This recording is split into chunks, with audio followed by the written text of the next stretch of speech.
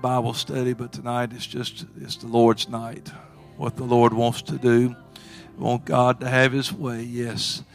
I want the Lord to speak in this house, and I want us to have ourselves ready to hear what the Spirit would say to the church. And this friend of mine, this great man of God, minister, evangelist, him and his wife, they're not strangers here, they're family here, and he'll be back Sunday at 11 and 12. So we're just like God's building towards some great things, but I believe He's got a word for us tonight. So as we get ready to receive the word of God, let's give the Lord a hand clap of praise. Brother Green, come on now and just give us what the Lord gave you.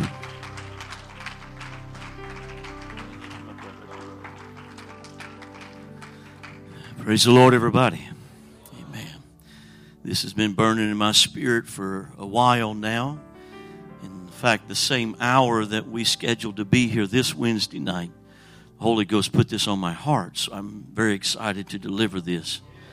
And what a privilege it is of ours, my wife and I, to be with our friends. We love the Waldens very much. And we give them high honor today. And you are tremendously blessed that God give you gifts so wonderful, so special, gifts of pastor and first lady. And so thank them as much as you can. Just heap honor upon them where honor is due, and just let them know how glad we are that God has been so good to us as a church and shown RAC favor and blessing, and we get the opportunity to all fellowship together. Amen. All of our friends, we love you. Can't wait to hug your neck and see you. Hey, Sister Schmelzer, good to see you all the way from northern Canada somewhere. Almost. Love you and your husband. Greet him for me. Amen. I'm looking at John chapter 9. And I think that I have mentioned to you before, John is a individual of revelation. It's why he was chosen to write the revelation of Jesus Christ, the last book in our New Testament, because he has a gifting in his life of able to receive revelation and then share revelation. So anytime that I'm looking in the Gospel of John or his epistles, his three epistles, or Revelation, I'm looking for what is God using John to reveal to me. And I love revelation, because what it is God being enlightened to me. I'm getting to know more about Him. I'm getting to understand more about His ways. And any chance I get for revelation, I want true revelation. And I'm preaching today about revelation journey. A journey of revelation. Revelation journey.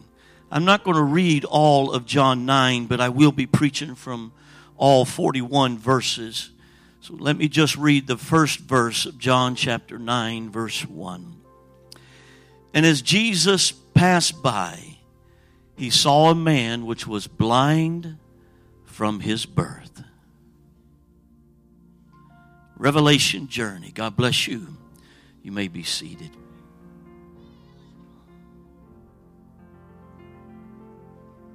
I think it's significant here that the Scripture begins to tell us with the first starting notice of this particular miracle, this man, this story, this journey, is that we are told that he was blind, but not just blind from birth. That gives us the understanding that he has never seen. He didn't lose his eyesight as a child from sickness or disease. There wasn't some accident that happened to him as he was growing up that took his eyesight. From the moment he was birthed from his mama's womb, he was blind. He had never been able to see. This man has no preconceived ideas of what sight or anything would look like.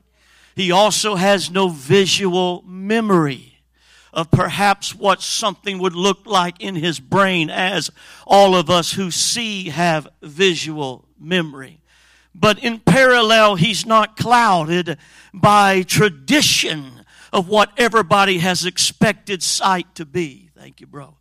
He's not clouded by the upbringings or the visions that have been handed down in traditions to him. So there's a parallel also of one that gets a brand new start in vision or revelation because he has never had anything to add to it or to bring to it. So he gets a brand new opportunity for undefiled, pure vision.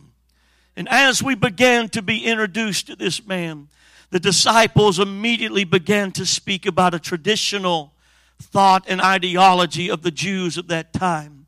And they asked Jesus, why was this man sick? Why was he born blind? How come he has been this way? And they gave the two reasons that in tradition that would be the only reason for him to be born blind. The first one would be the sins of the parents. And this tradition comes from a biblical truth that there are sins of the father visited upon the children to the third and fourth generation.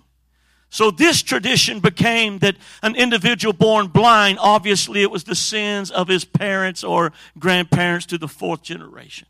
And the other reason that they asked him was, did you look into his life as his creator and see that he would be such a man of sin that you judged him even pre-birth?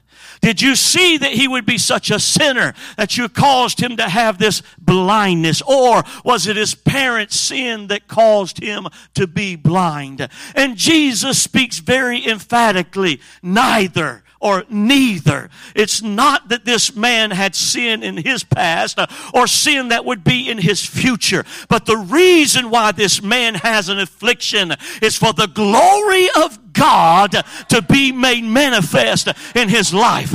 If no one is ever blind, how are we going to know that God can open the blinded eyes? I have often preached about the miracles that I have been privileged to see. And twice in our ministry, we have seen the dead resurrected. And we celebrate it and we love it and we talk about it. But when I begin to ask who wants to see a resurrection, most hands go up. Who wants to volunteer to be resurrected? But the only way for a resurrection to happen is truly for there to be some individual that passes away so that we can pray the prayer of resurrection, the will of God. So there must be sickness in order for the demonstration, manifested power of God to happen. This is why we need to take advantage of even the upbringings that we have had, the generational curses that might be upon our life, whatever we have gone and come with in our life from the moment of our birth or even before. Know that God still turns ashes into beauty. He still turns mourning into joy. He still takes blind and opens eyes. He sets at liberty those that are bruised, and he finds those that are lost. In order for these miracles to happen, there has to be ashes and mourning and blindness and bruise and lost and handicapped and destroyed and dysfunctionality and victims. But this is not a punishment to your life. It's for the glory of God to be made manifest. It's for the glory of God to be made manifest in your life. Jesus now begins to speak here in chapter 9, seemingly some things that seem out of place with the story and what's happening. For he begins to declare that I must do the works, Jesus said, of him that sent me.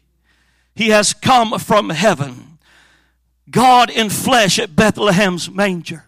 And now that he is 30 years of age or so, he must be about his Father's business. He has to be about the work of the kingdom, the spiritual work from which he is brought. And then he begins to declare that every man has only a window of opportunity to do what he can do. That a man can work while it is light. The dark comes, the night comes when no man can work. And it puts strong emphasis that the works that Jesus is doing, in particular in context of this man born blind, is something he is driven to do, something he is sent to do by the Father.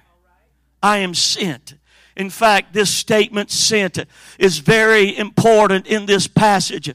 We'll see that Jesus speaks of being sent, and then we'll see that the very Siloam pool where he is sent to, the blind man is sent to, actually means sent.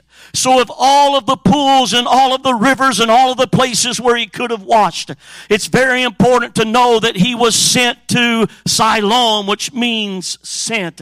So this is a very important point that is being made here in John 9. Everyone that is sent of God has a window of opportunity to do the will and to do the purpose of God. And we must be about the Master's business. Who knows how much longer or how much shorter we have in these last days. We must be about the Master's business. And then Jesus said that light, he is coming to the world. I am light unto the world, he declares. I looked up again a story that I heard preached years ago, and it has stuck in my memory all these years, about a Harvard testing and a Harvard speculation that went through with certain professors. They were studying how the mind helps the optical system of man. And so they took kittens, and I hope this doesn't destroy, Annabeth, too many of your sensitivities here. They took kittens. Kittens are born with their eyes shut. And it takes them several days till they open their eyes, because the light coming through the lenses of their shut lids is part of the process of them being able to see. If you take a kitten when it is first born and pry its eyes open, the system is halted and it will be blind. But they decided to do something different, to try to understand the mind and how the optic system works. They sutured, or they closed or taped the eyes of the kittens shut. So when they normally would open their eyes, they couldn't open them because they were closed shut. And then after a couple of weeks, they let the eyes be open of these kittens to find out, to their surprise and now to thesis that they would write, that the kittens were blind. That the timing of their opportunity to have vision, the timing of the revelation was a short window of opportunity. That God brought forth the plan for man and for animals to have certain optic systems develop. And God knows exactly how long the eyes should be shut and how long the eyes should be open and when it should happen. And we realize there is a moment of opportunity. If we are not getting the vision when God has prepared us for the vision, if we're not receiving the revelation, then there is a chance that we might never have the revelation, that we might never receive the vision. And now that Jesus has said so, put such emphasis that he is the light of the world, that he must do the work of him that has sent him. He begins to do a healing for this man, and he spits on the ground and makes clay of the spittle and smears it. That word anointing means smears it in the eyes of the blind man with the clay. So here's one that has never seen. He needs to get his eyes open so that he can see. And so there is a spittle. And again, anytime spit is used in the scripture, it's a typology of shame or judgment or punishment. It's a picture here of an individual that needs to bow themselves in submission to God and repentance for mistakes and failures of their life. And now a spitball mixed with the dust and the dirt and the clay of the ground is being smeared in his eyes. And Jesus speaks to him very specifically. Go and wash in the pool of Siloam. Go wash where scent is. I am sending you. I am speaking to you. I am directing your life. This is a time of revelation. You've never seen what you're going to see. So be sent to this place of revelation. This journey of sight, vision, light coming into your lives is absolutely a typology of the infilling of the Holy Ghost. That we were blind and now we can see. That we have been brought into this marvelous light. That God has done a work for us. And we who were spiritually dead have been made alive. Spiritually blind now can see. I want you to see the journey that he takes. That he is now blind and has specific directions. Go to Siloam. So he has mud on his face. A big disgrace. Somebody said banner all over the place. They know more than I do. And he's got to suffer, as it were, people ridiculing, perhaps, the way he looks. For sure, them staring at him, although he does not know that unless they tell him. He's got this mud all over his face. But he can't just sneak to Siloam. He's blind. If he's going to make it to the place of his sight, he has got to depend on somebody else. Somebody that knows how to get there.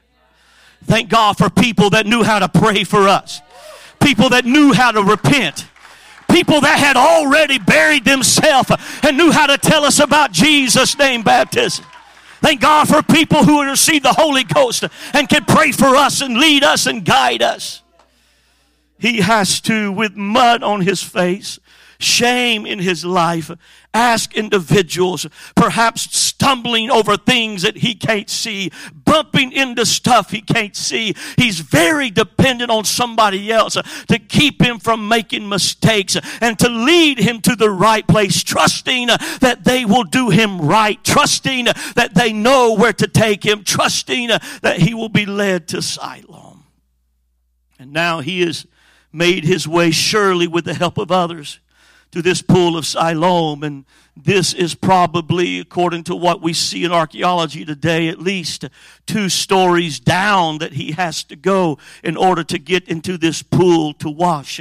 And so now he begins to wash his eyes, the mud that has been smeared upon his face. And the scripture says that now he can see. He can see. There must have been a restoration miracle that happened for him. His visual memories must have instantly been healed as well. For he seems to have no problem moving around and understanding what people look like and trees look like and buildings look like. He seems to have had a miracle of restoration as well. And now he wants to rejoice with this bringing out of darkness into this marvelous light. He's got to tell somebody what the Lord has done for him. And the first people that seem to notice are his neighbors. People around him, when his circumstances change, notice something's different about you. You're not the same person that was there begging blind. Something has happened. And when they began to ask him what has happened, what is different, he finds his testimony. And in verse 11, he begins to say, a man that is called Jesus made clay, anointed my eyes, and said to me, go to the pool of Siloam and washed. And I went and washed, and I received my sight. I can see. This is the miracle that has happened for me. I want you to notice that already he has emitted a couple of things from his testimony. He didn't tell them the gross part of it. Well, the mud in my eyes came from spit that Jesus had spit on the ground and mixed with a little mud ball and put in my eyes. He leaves that out, and he has nothing to say either about the journey of being blind, trying to go someplace that he has been sent. He does speak about the clay. He talks about getting to Siloam and washing. He talks about all of these things which are a beautiful parallel of washing and repentance and baptism in Jesus' name, through the filling of the Holy Ghost, turning away from sin. But when he tells his testimony to those that he saw him every day and lived with him every day, neighbors, they don't believe his testimony. They don't believe his report. Seemingly, they think he's lying or he's confused or perhaps he's duped. You have been brainwashed. We do not believe your story. And they say, if this truly happened, where is this Jesus? Show him to us that has done this miracle. It becomes such a problem, a disturbance in that particular city, that they bring him before the Pharisees. This is the religious leaders of the day. And it is time for the religious people to judge or examine this particular situation. And when the religious people see him, they ask for his testimony. Tell your testimony again. Tell me again just how it happened. Tell me again how things went. And he leaves out even more of his testimony. This is something that happens to us. When we begin to talk about what God has done for us, how our life has changed, how we are not the same people we used to be, instantly when we meet people that don't believe us, we want to shape our testimony differently. So we'll say something that will click with them instead of speaking it exactly like it happened. And so now when he tells his testimony to the to the religious people of the day, all he says is, this man put clay in my eyes, I washed, and I do see. He's taken out an awful lot of the testimony. He is feeling more rejected by neighbors, and now rejected by the church world, if you will. Pharisees, the religious people, did not receive his testimony because it came against their vain traditions and cultures. He did these miracles on the Sabbath. And by the way, Jesus was a Sabbath day miracle worker. You know, with all the trouble he found, you think he'd just go out on Wednesday and do that stuff. He did it on the Sabbath on purpose. Because the religious people of the day needed to be shook up that something wasn't right. Miracles are happening and it doesn't fit in with their tradition. Need to wake up and realize. So now they are maybe accusing him. You're part of a cult. Because all of us religious people don't believe in that. We believe in the Trinity. Most of us don't believe in holiness and separation from the world. So you're just part of a group that is brainwashing you. You're a cult. And the religious people of his day did not believe him. The Jews, which is his people now, beyond his neighbors, beyond the religious people. The Jews demand of this man born blind, who is the man that you claimed healed you? His answers are so limited by his experience. Understand that he has never seen Jesus. He has a limited experience with who this is. And so in his limited experience, he says, a prophet? He doesn't know who Jesus is. The Jews do not believe him. Even his own race, even his own people do not believe him. And they began to ask him again of his testimony. The neighbors didn't believe him. The religious leaders didn't believe him. Even his own people, his own race, his own nation didn't believe him. And now they begin to call his family. Get your mom and dad. We'll ask them because we know how to put pressure on family members. If you don't think family members get pressure about your testimony and about your witness, yes, they do. And so we see that they have pressure on the parents. And now we see that this man has been asked this time by proxy, 4 times your testimony, and they haven't believed him yet.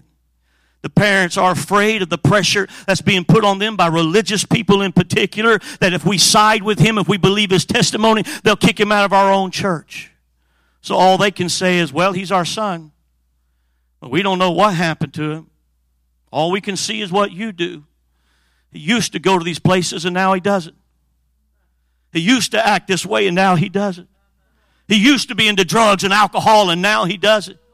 He used to have a life of immorality, and now all I can tell you is that this is our son, but he's not the way he used to be.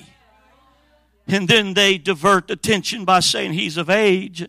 It's not our responsibility to testify for him. Ask him yourself. And now he has to tell the testimony, what I count a 5th time. And he changes a few details. The pressure is, don't say it was Jesus, because the neighbors and religious leaders, Jews and even family members, don't want to accept your testimony of who he is. Just give God praise, they say. We don't know who this man was that did this for you. We don't know anything about that church at Raqqa. We don't know anything about that Pastor Wall. Just say that it was God that did it for you, and just come be a part of what we are doing. Take what you've received and come back here to where we are comfortable, where we live. And now his testimony is even more limited as he says, well, I don't know if he's a prophet. I don't know if he's a sinner like you say he is. All I know is once I was blind, but now I see. I think that we have traditionally shouted over this, and I think that statement is a statement to shout because it cannot be denied. All I know is I was blind, and now I see. But in context here, you've got to see the place of desperation that he has moved into. And now he has told his testimony a 6th time. He's trying to shred the last bit of his testimony. And he's saying, I don't know everything that you're telling me. I don't know everything about this. I'm not as smart as perhaps you are in this area. All I can tell you is that I've had an experience that is life-changing. And I'm not the same way I used to be.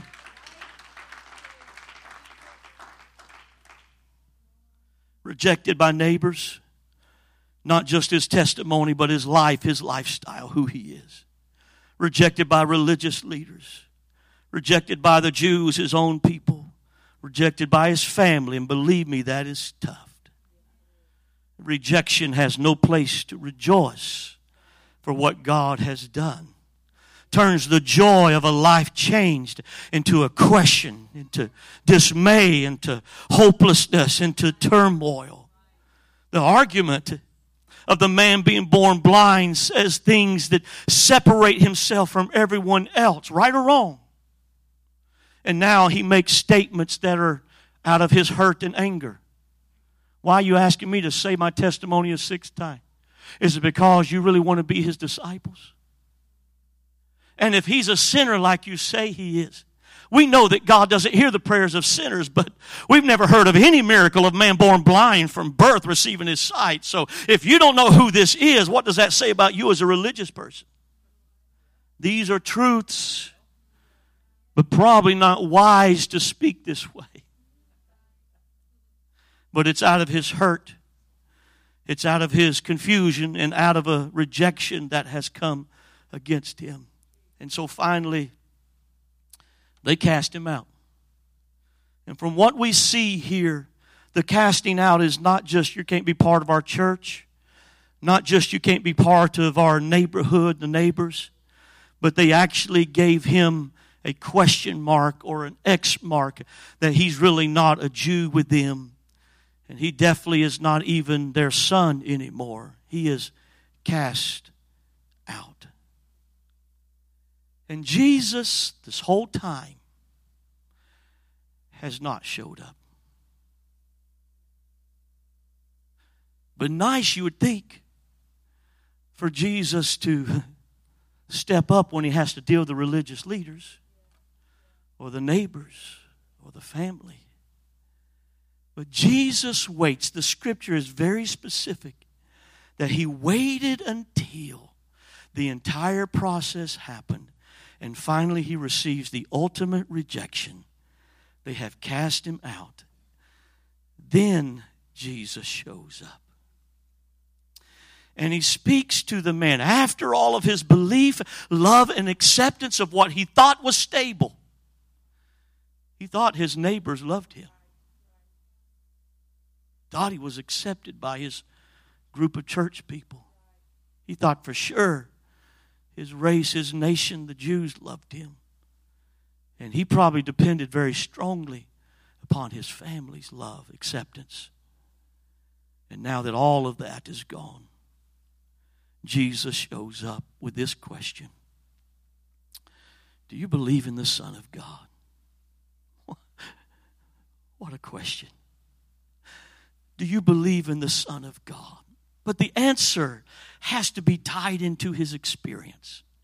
After everything else has rejected you, family, friends, neighbors, nation, do you still have faith that what happened to you was a supernatural move of God? Can you still say that you have faith and belief in the Son of God? Can you still declare that even though nobody believes me, nobody will accept my testimony, I still know that I've been changed? There has been a touch of God in my life. And the answer for this man comes out of confusion when he says, who is he, Lord, that I might believe on him? And Jesus speaks of him of old experiences and new experiences when he says, thou hast both seen him, and it is he that talketh with you. He said, you remember when I spoke to you, go to Siloam? You heard me then, and you knew something in you stirred when I called you, when I sent you. When you got your miracle, you knew something happened. And so now that you have new vision and new revelation, understand what I'm speaking to you. What you're hearing is exactly what you're seeing.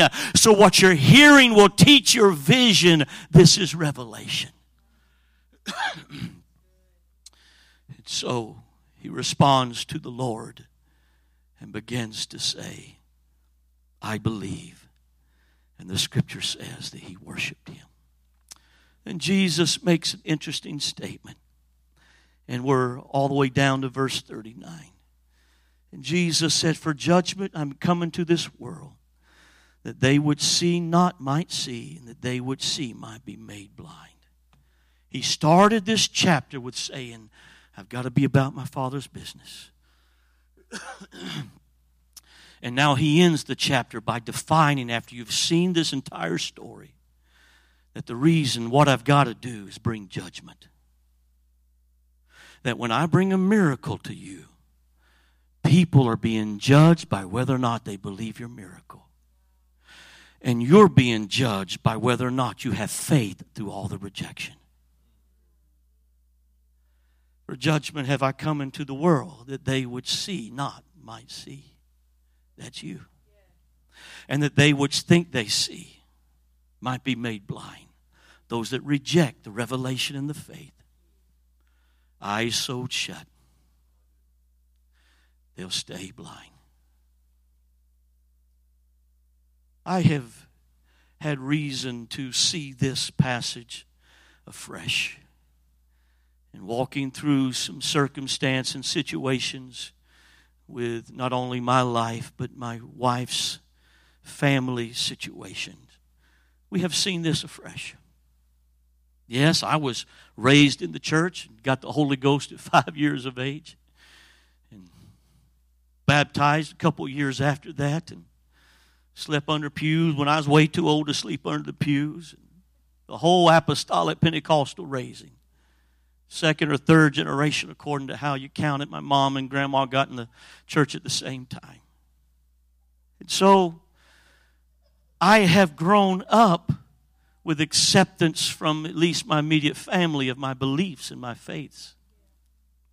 But I've also grown up with a world that doesn't like my modesty. It convicts them. With a world that doesn't like my standards of holiness. It convicts them. with a world that doesn't accept the born-again message of John 3 fulfilled in Acts 2 because it convicts them. With a religious world that wants to put me off as a cult because they don't want to pursue revelation. And so I have been raised feeling this all my life. Raised dealing with this. But then recently, family members that actually witnessed and testified to my wife when she was 15 and 16, coming out of the denominational world, that helped pray her through the Holy Ghost. And they were ministers. No, they were pastors in fellowship with us. We watched them in the past couple of years walk away from truth.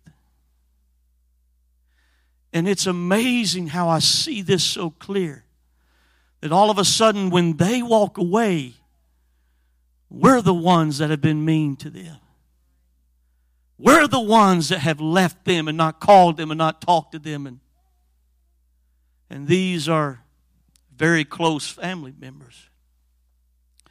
I've watched people in our family begin to make decisions that are extremely hurtful. And I have questioned God why these things would happen. In particular, why must we go through these things? But this is the journey that brings revelation. Because as second, third, fourth generation, you're depending on the generation before to tell you who Jesus is. Please hear me. We who've been raised in this know all the Sunday school stories. We know Deuteronomy 6 and 4. Hear, O Israel, the Lord our God is one. We could quote Acts 2:38 when we were 3 years old. Our parents made sure. We preached in pulpits made up of boxes when we were 4 and 5, and we preached the Word of God, and they took pictures of it and laughed about it. Oh, he's so anointed already. Sang when we were 2 years old. Played the piano. A prodigy. When we were just children. This is all we knew. And the truth of the matter is, that's not true Christianity according to the Bible. Because every individual has to have a personal walk with God. And God will make sure that even if you're second, third, if you're 5 or 6 generation Pentecostal, you've got to have a personal experience for yourself. And beyond your personal experience, you've got to have a personal relationship. You have to know Him and pursue Him and what. And it does not matter how many generations of Pentecost or apostolic you might tie your name to. God is going to make sure that it's not just a tradition, be different than any other tradition that we can point to, but it has to be something that is personal. It has to be something that you are experiencing. It has to be something that you are walking in. You cannot be in this kingdom hanging on to your mama's skirts. It won't work. God will send enough opportunities of rejection in your life until finally He'll come and say, well, nation didn't believe in you. Religious world didn't believe in you. Family rejected you. Do you believe in the Son of God? And you're going to have to walk away, if so be, mother, father, sister, brother, and say, I know what happened in my life. And I can marry the experience to the Word of God perfectly. So I believe. Unless you go through this process, I truly believe that you're not a true worshiper.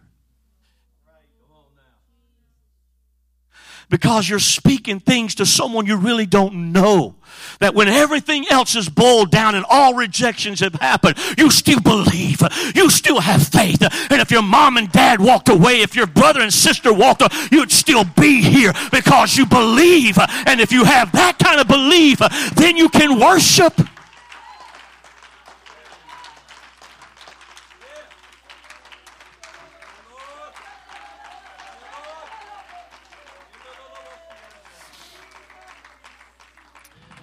Then I've watched my wife's testimony, and she could tell this much better than you.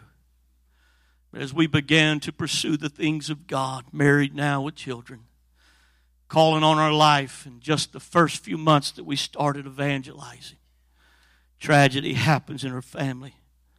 Father with a disease that had been a long time in taking his life, and we loved him so much, is now going to breathe his last breaths and to call the family in. And we're in Wisconsin preaching revival, and we load up the kids. It's 2 o'clock in the morning when we start this journey to try to get to South Georgia where he's at, only to get the notice on the way there that the oldest brother had fallen asleep in his car, had run under a tractor trailer and took his life.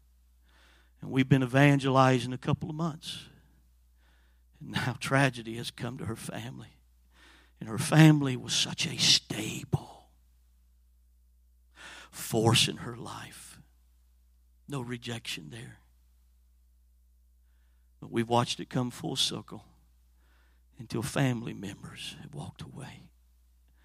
But I can tell you, even for those who have never had the heritage of second, third, fourth generation, God will make sure that you walk through every one of these types of rejection, because he wants to know, is it you, or is it just you married into it?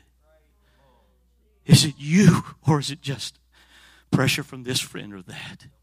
Do you believe in the Son of God?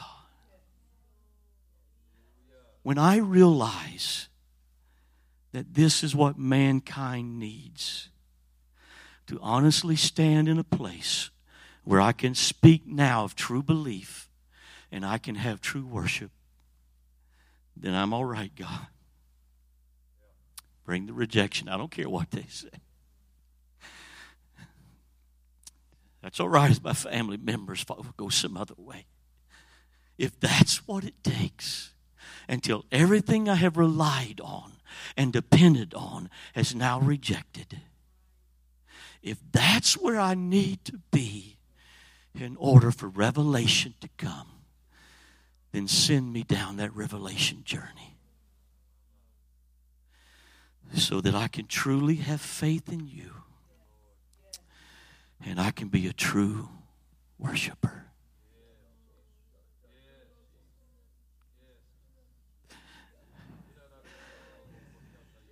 It's the hardest thing to watch family members leave. Maybe not even leave the gospel, just leave your vision. Just leave your testimony. Don't believe in your vision and testimony. It's the hardest thing for friends, people that you grew up with, people that you worship and praised with and prayed through.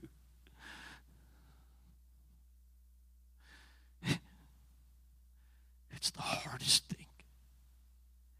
Until everything that you would lean on is pulled out from under you. Only then will Jesus come to you in a revelation journey and say, okay,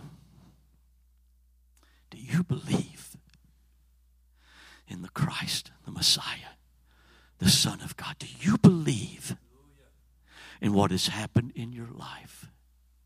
The change, the new creature in Christ Jesus. The anointing, the calling of God, the walk with God. Then you can answer in truth. Not depending on my parents. This isn't what I heard from my neighbors. This is what I just swept up with because everybody else was doing it. I believe, if nobody else, I believe in Jesus. I believe in this word because I went down to an altar and asked him to forgive me. Repentance. Because I went to that watery baptism and they called on the name of Jesus over me and washed away my sins. Because I lifted up my hand with tears flowing down my face. I spoke with other tongues as the Spirit of God gave the utterance.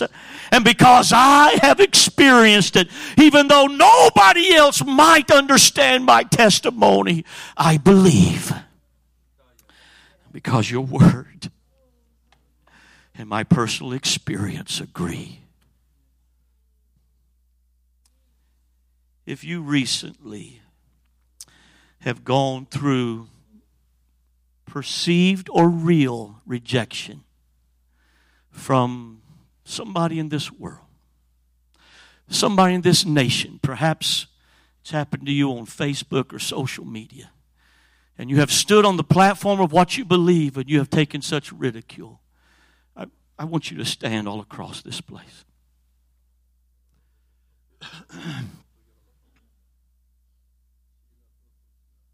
Sure. Absolutely.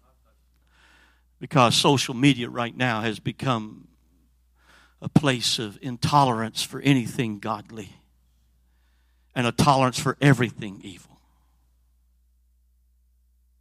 If you have had some kind of situation with religious people, maybe you were testifying, you were talking to them about what God has done for you, or you were telling them, please stay standing, you were telling them what God did for you, somebody religious, some organization, some church group that came against you, would you also stand? Some of you are standing already. I'm standing for all of these, by the way. It's happened personally. If you've had, even perhaps in the church, a rejection that is hard for you not to take personal because someone doesn't believe in the vision, what you are living and what you are believing, won't you stand with those that are already standing? And then in your life, you've had to face family members that don't accept your testimony. Would you stand? That's almost everybody in the place. Because this is the journey of revelation. And every one of us that God loves so much, He went to Calvary's Hill to die for us. He'll also love us so much that He'll let us go through this journey. He'll let us go through this journey.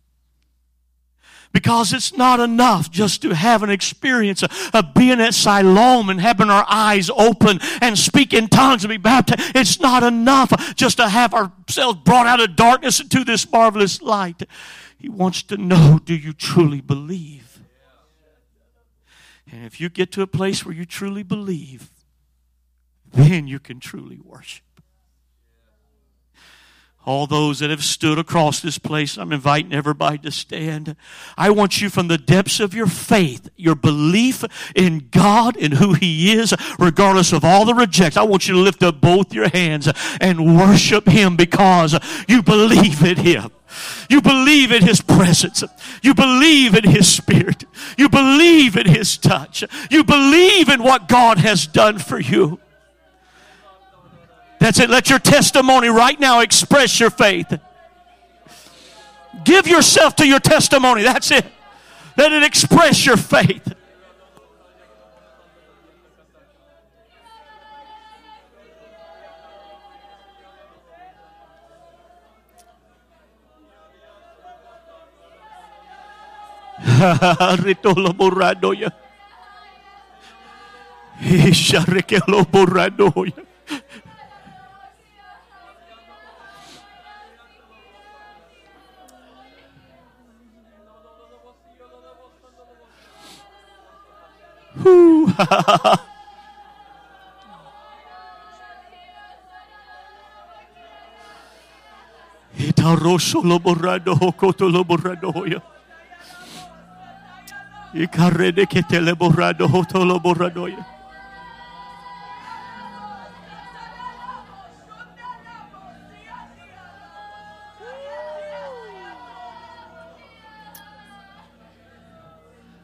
All right, here's my altar call. Those here that would do it all over again, that you'd face the rejection of family, the rejection of the religious world, rejection of your nation, rejection. If you do it all over again to get to know Him a little more, I'm going to ask you to make a step of declaration and just come stand in this altar.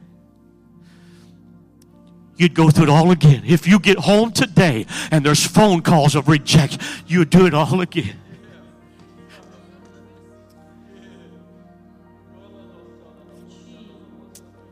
Just come stand. Don't lift your voice yet. Just come stand.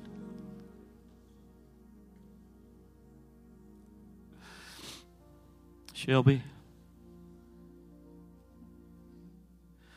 Why? For the glory of God to be made manifest in your life. That's why. Don't focus on the mistakes of your past or the mistakes of generation. No, it's the reason, overriding reason is for the glory of God to be made manifest in your life. For you will stand before groups of people who are broken, who are confused, who have gone through terrible things, and your testimony will be a light unto them of who Jesus is and wants to be in their life. You can reach people that others can never reach because your journey.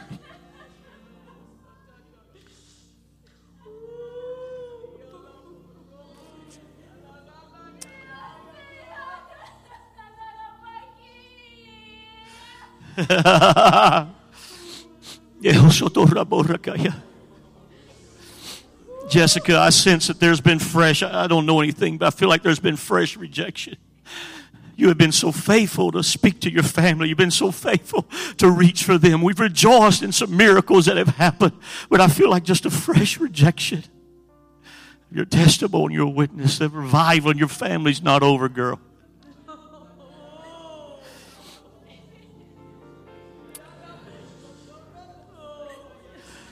Every time you pick that jar up and pray for prodigals all over this world, God has put memorial prayers up in heaven for your family.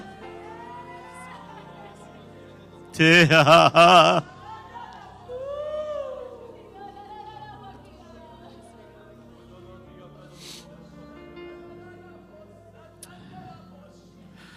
love you too much not to say this, Pastor, First Lady. You have felt the spirit of rejection, whether perceived or real. I'm not worried about that. That the vision God has given you, some don't want to be a part of. That's okay. I'm not saying right or wrong. That's not what I'm saying. But God allows this to come to our lives because there's a greater dimension. I feel this prophetically. There's a greater dimension of revelation. You're going to be a better preacher than you've ever been, Pastor. You're going to be a better worshiper than you've ever been, Pastor and First Lady. You're going to be a better communicator of the gospel of Jesus Christ because the journey of revelation has come.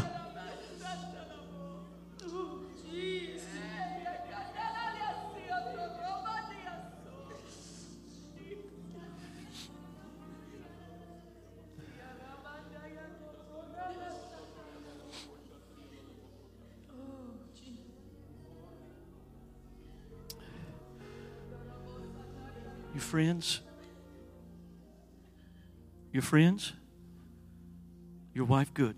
I always ask friends because I don't want to assume and there be uncomfortableness. How long have you been married? 1 year. And I don't know which one, but now that you're one flesh, one of you's had tremendous hurt in church. Maybe there was mistakes made, but there was such rejection. There was no forgiveness. There was just rejection, and there was pain that was brought to you. And while we have to forgive and all that stuff we know that we need to do, I think revelation is trying to come to you that this is what God is trying to bring to your mind and to your spirit. Then reality, He's trying to draw you closer. He has chosen you because He wants you to be closer to Him.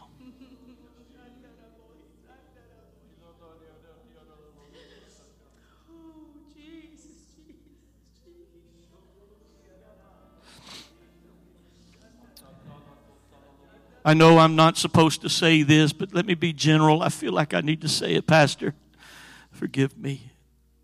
I've recently been at a meeting where over 100 people, 300 people received the gift of the Holy Ghost. where over 100 was baptized in Jesus' name, and I have taken more flack because of that than what I ever have in my life. And people that I have preached for, and people that I have prayed in the altar with, and people that I, my brother and my sister. But I know it's driving me to my knees to make sure. I want to know Him. I want to know His ways. I don't want to be fooled. I don't want to miss. I don't want to be a part of this or that. I want to know Him. And if I can believe and have faith,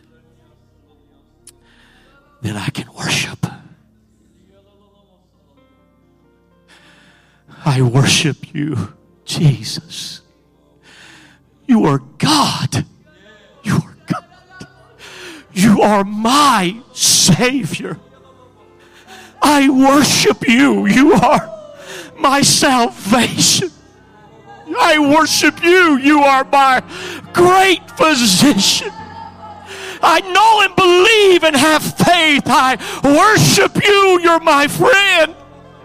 You'll never leave, never forsake. You're my heavenly Father.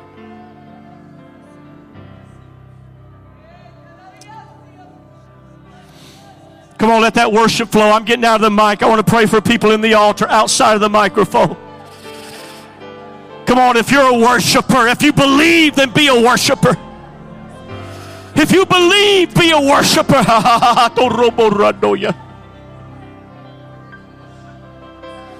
There is healing happening in your worship. Whoo, there is healing happening in your worship. Your healer is here to give you strength. He's here to take the sharpness off that rejection. Come on, worship Him. He is your God. He is your friend. He will never leave you.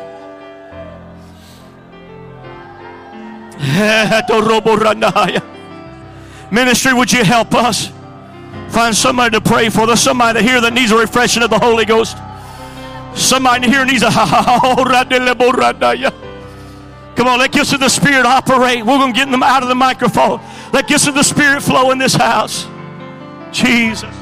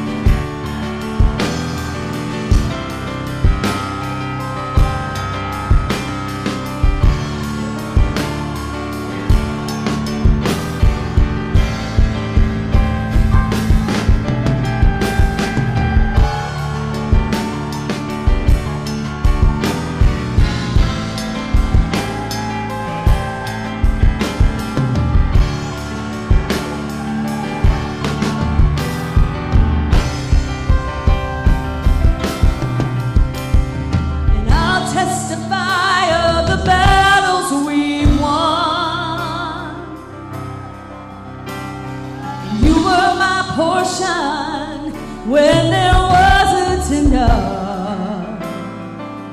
Woo! And I'll testify of the seas that we crossed, the waters you parted, and the ways that I walked, singing, oh, oh, oh, my God did not fail. Woo! Oh, oh, oh, it's a story I'll tell, singing, oh, oh, oh, I know it is well. Woo! Oh, oh, oh, it's a story I'll tell. Woo!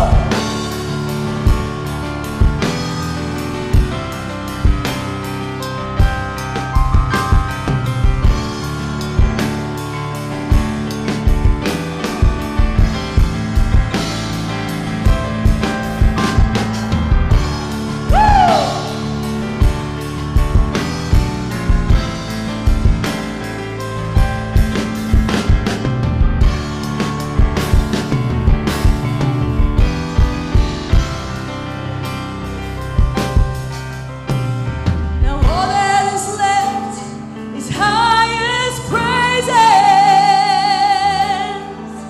So I'll sing hallelujah to the Rock of Ages. And all that is left is highest praises. So I'll sing hallelujah to the Rock of Ages. Now all that is left is highest praises. Woo! And I'll sing hallelujah to the Rock of Ages.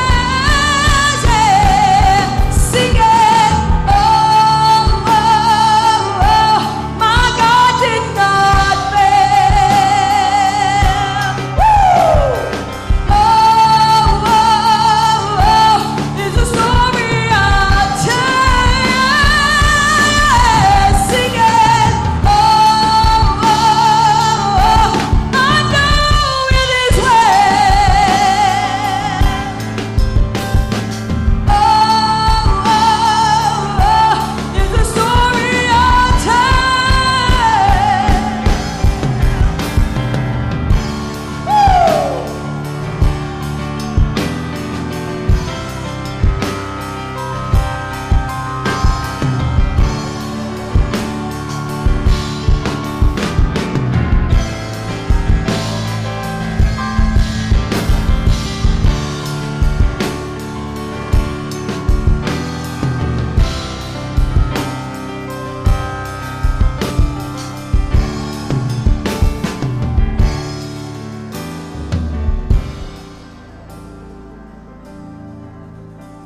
Now all that is left is highest praises, and I'll sing hallelujah to the Rock of Ages. And all that is left is highest praises, and I'll sing hallelujah to the Rock of Ages.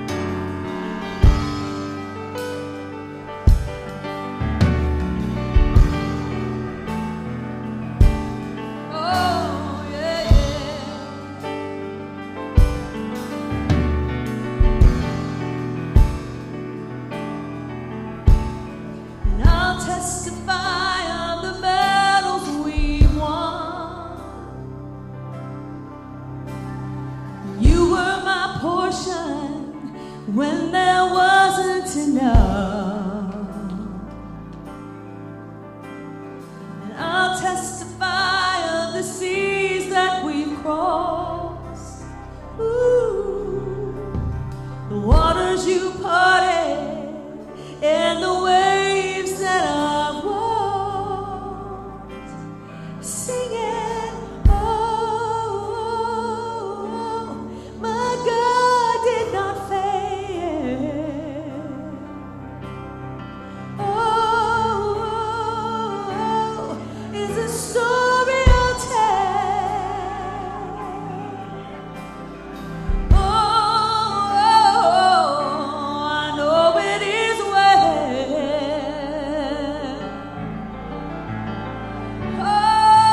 Oh, is a story I'll tell. Oh, yeah. Oh,